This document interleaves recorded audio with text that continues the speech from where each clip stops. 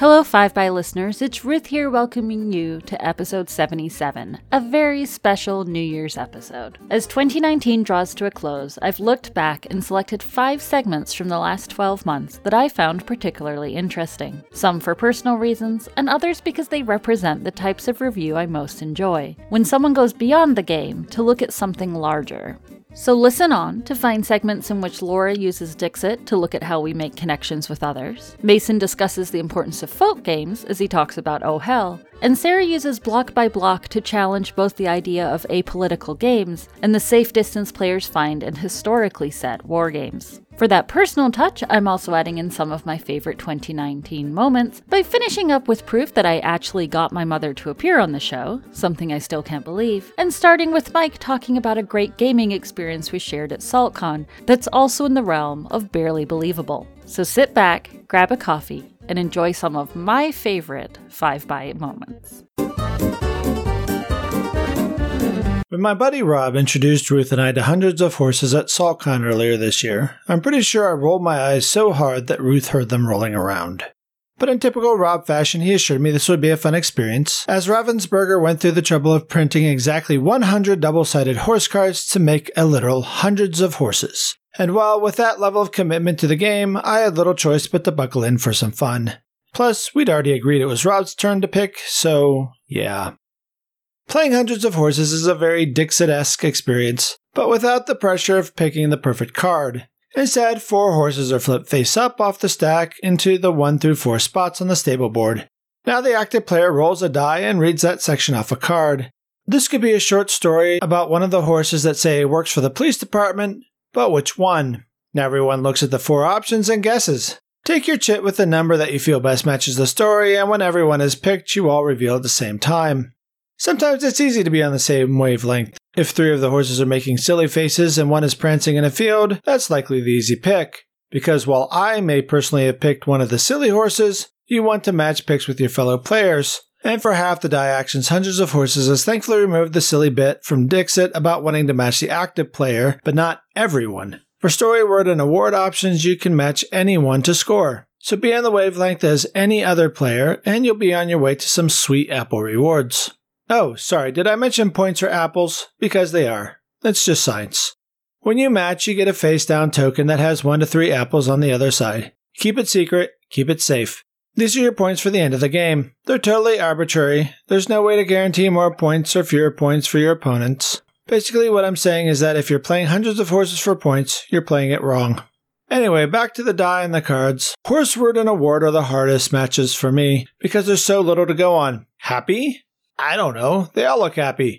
Which horse has the fanciest footwork? I don't know, and your fellow players probably don't either. But once you flip your numbered chit, you better believe the table talk will start about how you can't believe they picked that horse, as the horse you picked is absolutely the reincarnation of Ginger Rogers.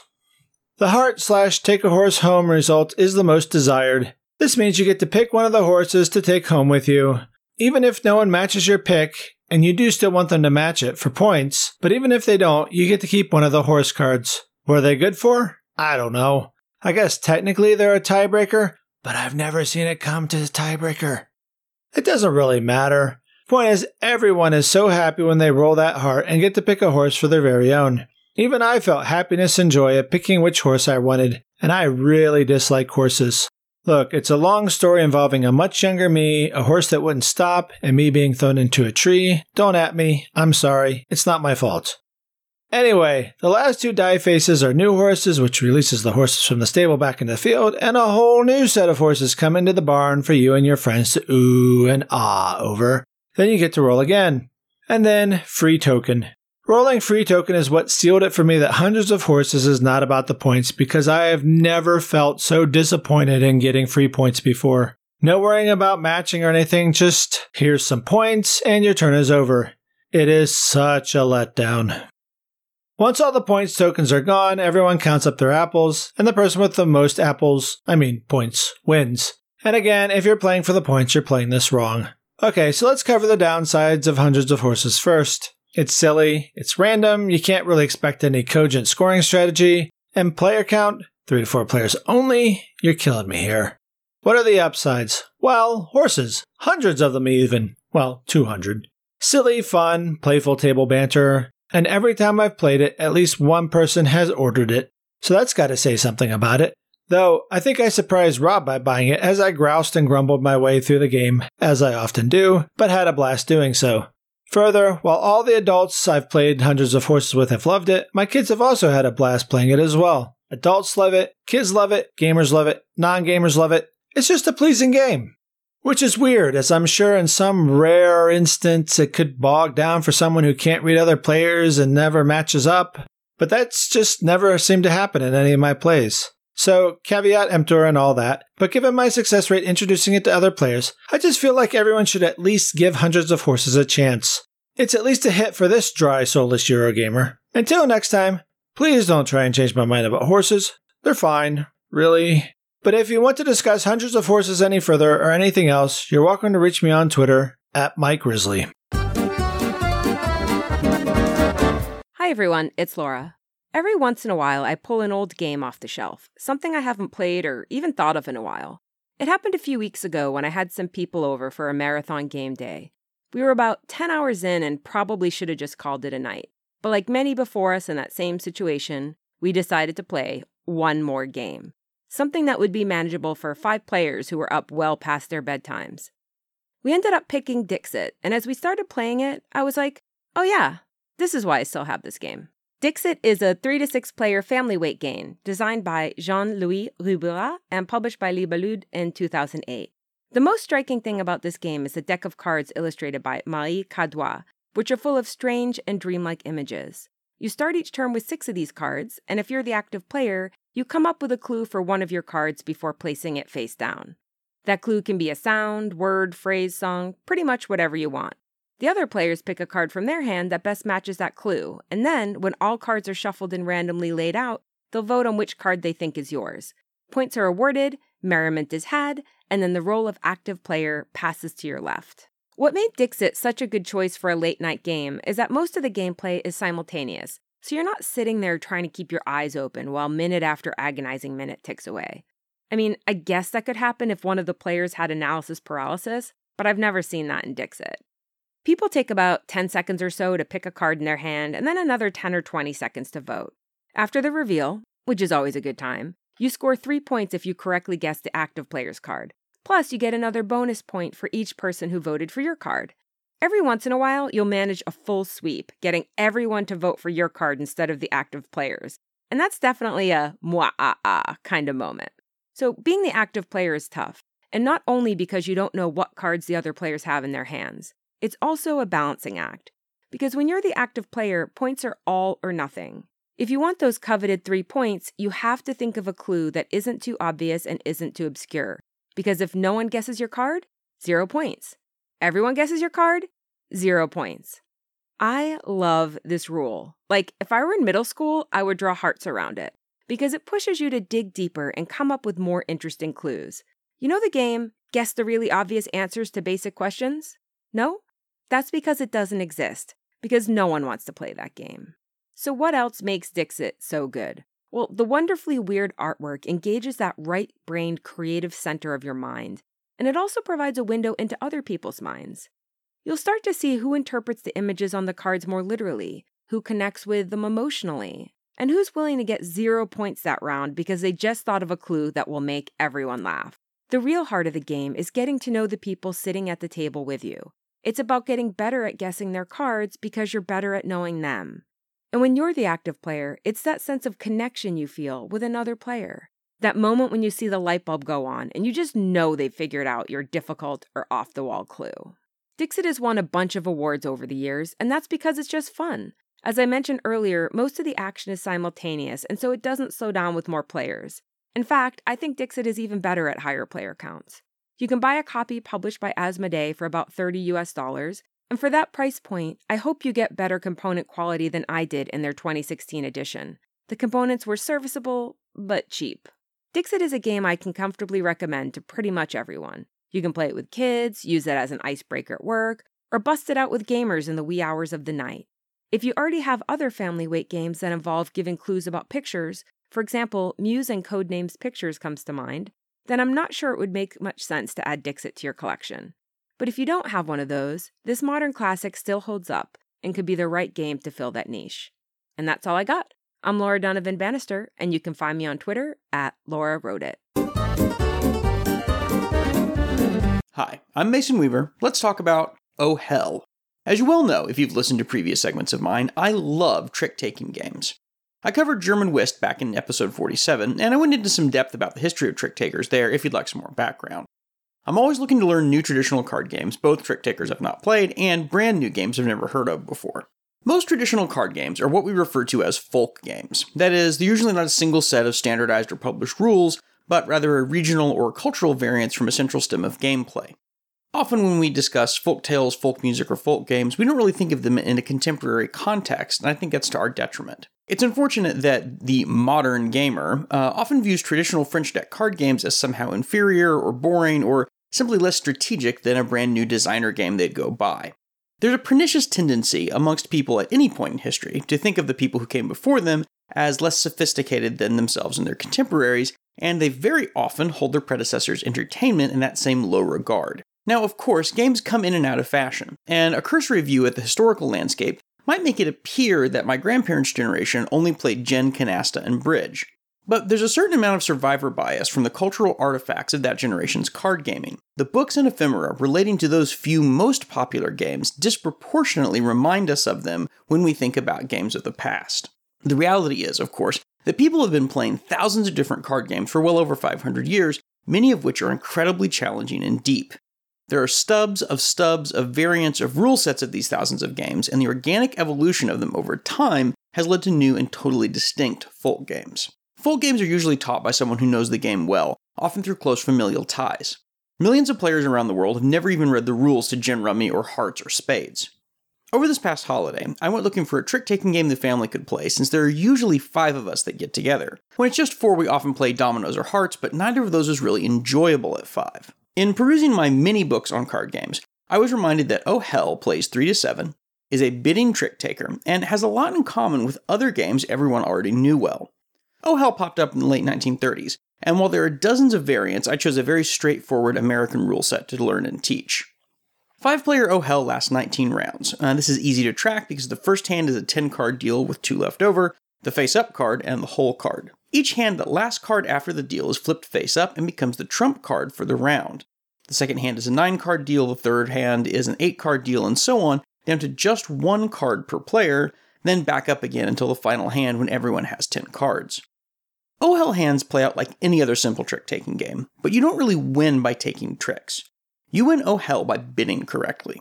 Unlike spades, you're not just trying to make your bid, and there are no partners. In Oh Hell, you're trying to make your bid exactly. So if you bid that you'll win 3 tricks, you get your 3 points, plus 10 points for making your bid. But if you bid 3 and win 4, you only get the 4 points. Bid 3 and only take 2, you only get 2 points. Unlike some other bidding games, there's no penalty for not making your bid, but there's no way you're going to win if you don't make all your bids. Going nil, or for our listeners who aren't card game players, bidding that you will win 0 tricks, is extra interesting, I think, in Oh Hell. If you successfully go nil, you get 5 points plus the number of cards dealt in the hand. So if you can go nil in the first round, you shouldn't. I mean, I guess you could try it, but it's incredibly unlikely. You can get 15 points, which is a lot of points in Oh Hell. Bidding order matters a lot here, as the dealer's the last to bid, which would be great since you know what everyone else has already bid, except there's the hook. To quote directly from Paget, the dealer may not bid the number that would cause the total number of tricks bid to equal the number of tricks available. In practice, that means that the dealer almost always has to overbid or underbid, unless someone before them has accidentally over or underbid. There's a lot of metagame in Oh Hell because it relies on a player's ability to judge the cards in their hand, their seat position from the dealer, and the bidding of other players. So if you're playing with me, you know that I'm a coward and I'm going to bid very conservatively. Thus, if I say I can take half the tricks in a round, I'm probably holding a ton of high cards or I'm really long on the trump suit. Final scores in a 5-player game usually range somewhere between 100 and 200. If you've scored under 100 points after 19 rounds, you're probably really bad at Oh Hell.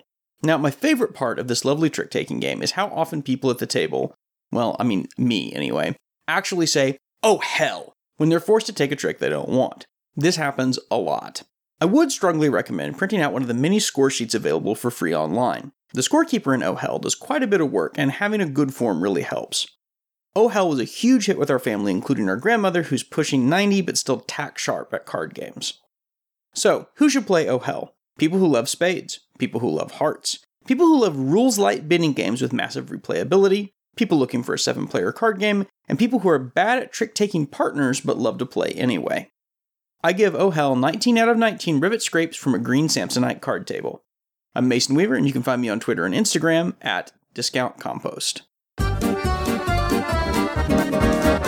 There are a lot of games about armed conflict. These games are often set in the distant past, which has the benefit of first, giving game designers some flexibility in their portrayal of events, and second, giving players emotional distance from the import of what's happening in the game. Block by Block, the Insurrection game, turns that convention on its head. Designed by R.D. Lee and T.L. Simons, and published in 2016 by Out of Order Games, Block by Block depicts rioting in a modern city. The game isn't about a real-life conflict, but think of Arab Spring, the riots in Greece, or the Ferguson unrest, and you'll have the idea. In Block by Block, you play one of 4 factions: students, workers, neighbors, or prisoners, working together to hold off the police and liberate the city, one block at a time, thus the name, Block by Block. Each player has a secret goal or agenda. Players can coordinate their actions, but can't reveal their agendas. Though in practice, there are only a few different agendas, and once you know what they are, it's usually clear what players are going for. While most co-op games I've played get more difficult at higher player counts, Block by Block is one if 2 players achieve their agendas, regardless of how many people are playing. This makes the game often easier with more players. In the last game I played, early on I realized my agenda wasn't going to happen, abandoned it, and spent the rest of the game playing support to help the others achieve their agendas. It allows a certain flexibility that I enjoy very much in a co-op game. Now, Block by Block is actually semi-co-op, meaning that while most agendas are meant to be won together, there are 2 solo agendas, the Vanguardist and the Nihilist, and if either of them wins, the other players lose. Here I have to admit that I've only played Block by Block full co-op, with the non-co-op agendas removed. I'm sure semi-co-op changes the game a lot, adding a great deal of tension. However, I find the full co-op game plenty tense. Block by Block is played over a series of days. Players take their turns during the night, and the police move and take action at sunrise. Police reduce your mobility, remove your people from the map, and reclaim city blocks you've occupied.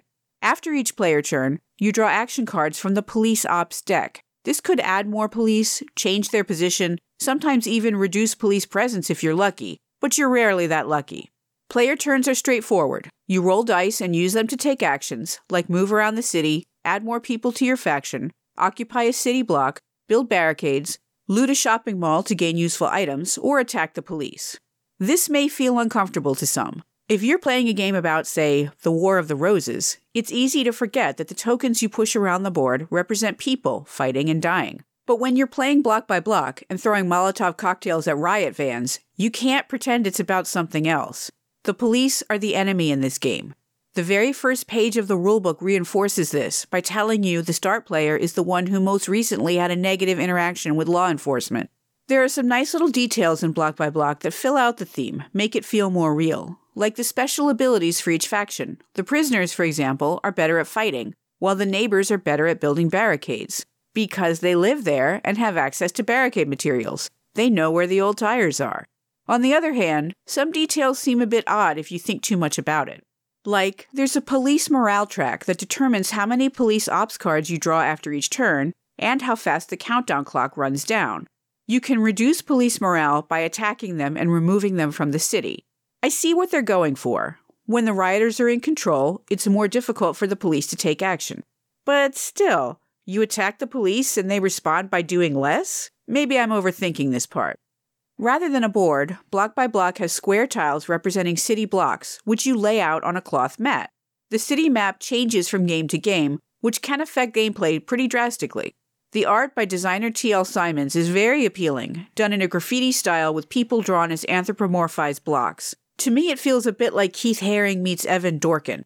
I'm not sure how well the art would work for colorblindness, and I'd hesitate to recommend Block by Block to someone with vision problems. That said, the card art is stylish and colorful, and reinforces the feel of the game taking place in a modern city. There's even a dog among the protesters on the rulebook cover, just like the Greek riot dogs. There's a tendency to assume that games aren't political unless they challenge your politics, but this is sloppy thinking. Most, if not all, games have a political point of view. It's just easier to ignore the politics if you agree with them. Placed as it is in the modern world, Bloc by Bloc pushes us to think about the political reality it depicts. This is one of its strengths, but more important than that, it's just fun. Challenging, strategic, with dramatic twists and turns, Bloc by Bloc can feel like an epic victory or defeat. And that's Bloc by Bloc. I've seen it from online sellers for an absurd amount of money, but you can get it direct from the publisher, out of order games, for a much more reasonable cost. My name is Sarah, and when I'm not building barricades out of old tires, you can find me on Twitter @SarahOvenall. Hello 5by listeners, it's Ruth here. Today I'm going to be talking about Villainous, designed by the collaborative group Prospero Hall and published in 2018 by Wonderforge.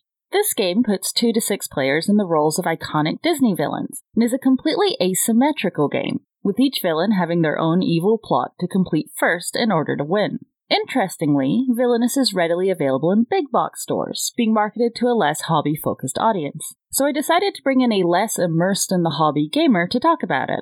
So similar to Mike and his daughter's father-daughter review of the Tea Dragon Society back in episode 38, here's a discussion of Villainous that features my mother, Liza.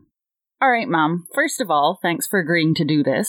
So unlike many of the games you've played, you were actually introduced to Villainous by some of your friends, and not by, well, me. What were your first impressions of the game? First impression, the overall look of the game.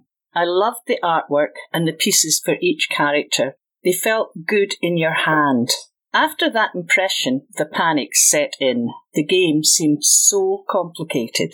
It is certainly a lot to take in at first. Each turn of the game involves an active player moving their character's pawn to a new location on a board and then taking the associated action.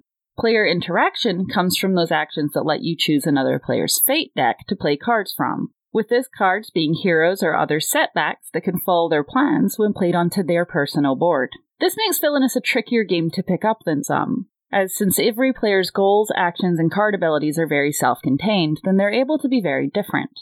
And the designers certainly took this and ran with it. How did you find the entirely asymmetrical nature of the game affected your experience as a player? I love it. It is quite tricky to master, and I have not. I do think it helps to stick with the same character when you're playing. For example, the first time I played Hades, I did not start moving my Titans right away. I realise now that was a big mistake. Right, and it's easy to do on the first time with a villain, but it's certainly something you can learn from for subsequent plays. I've also found when I'm playing that it's better to start with smaller groups, especially with some of the more complicated characters. How have you found it? Yes, the fewer players, the easier it is to track what others are doing, and hopefully block them. Yeah, and definitely some characters are easier than others, but I know you said you thought that easier characters are also easier to block. Definitely. You can see whether they're near the finish or not.